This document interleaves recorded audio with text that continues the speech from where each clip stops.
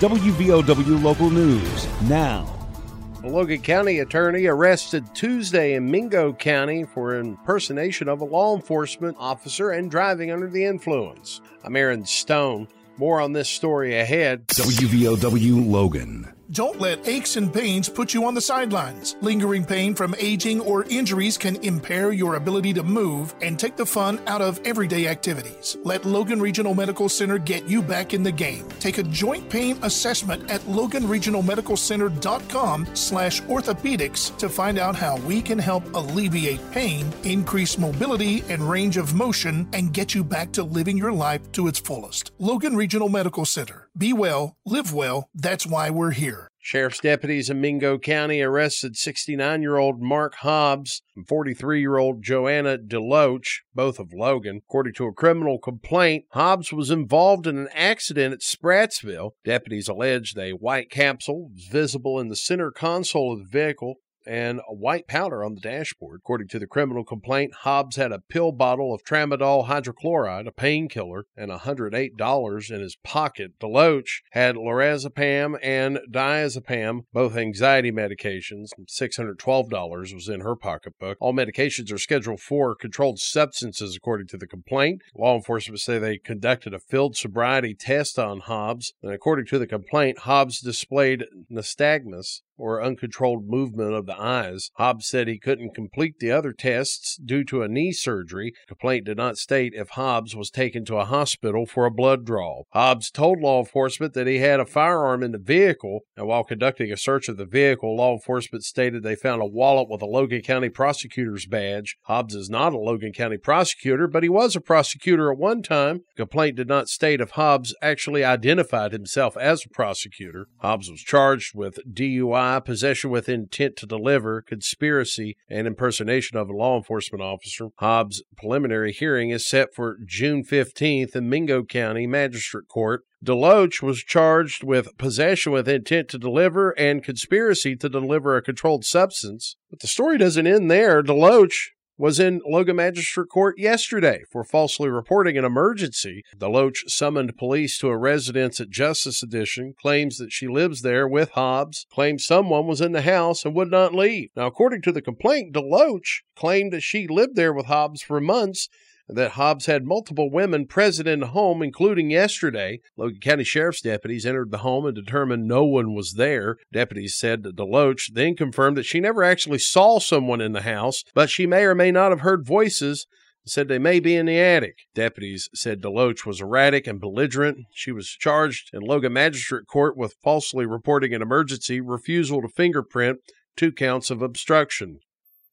The Sheriff's Department process server and Bell Police got more than they bargained for while serving an eviction notice. Kanawha County Sheriff's Department said they noticed something suspicious about the home in the 400 block of 5th Street in Bell when they arrived to serve that eviction notice. Bell Police went inside the house and found a decomposing body. The search warrant was then obtained by the Sheriff's Department. According to a criminal complaint filed in Kanawha County Magistrate Court, the woman's body was found in the residence, appeared to have been deceased for a long time, was badly decomposed.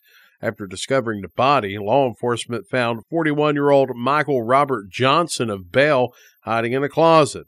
Johnson told deputies he'd been living with his mother for 2 or 3 years, and he had wrongfully claimed between $5,000 and $6,000 of benefits that were meant for her after she died. Court records said Johnson's mother had died at the home in December. The body has been sent to the West Virginia State Medical Examiner's Office.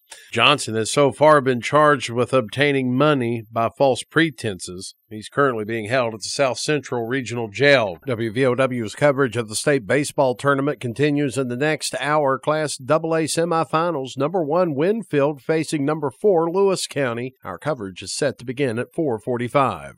And it's graduation day in Logan County today.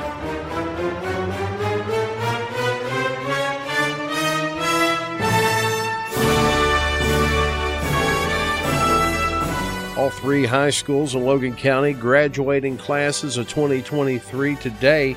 Mann High School graduation kicks off at 1 o'clock. Next graduation after that is at 4 o'clock, Logan High School. And shuttle buses are going to be operating in downtown Logan to accommodate crowds going to the graduation. Buses will be making stops at the State Building in town as well as the DMV parking lot and in front of the courthouse on Stratton Street. Buses will begin running at 2 o'clock. Buses will also be running after the ceremony.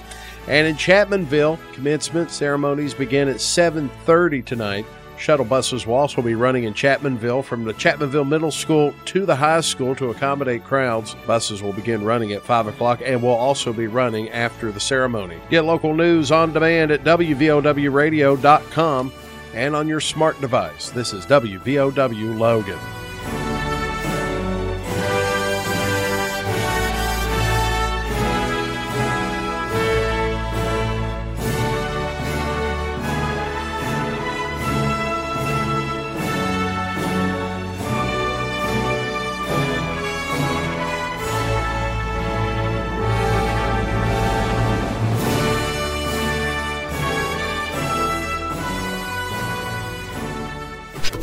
Here's the Coalfields forecast from the Storm Tracker 13 Weather Center.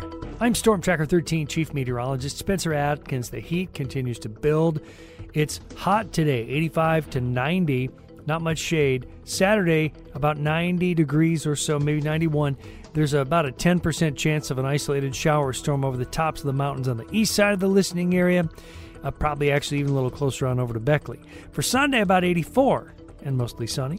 I'm 13 News Chief Meteorologist Spencer Atkins. Listen throughout the day or click on tristateupdate.com for more weather information from the Storm Tracker 13 Weather Center.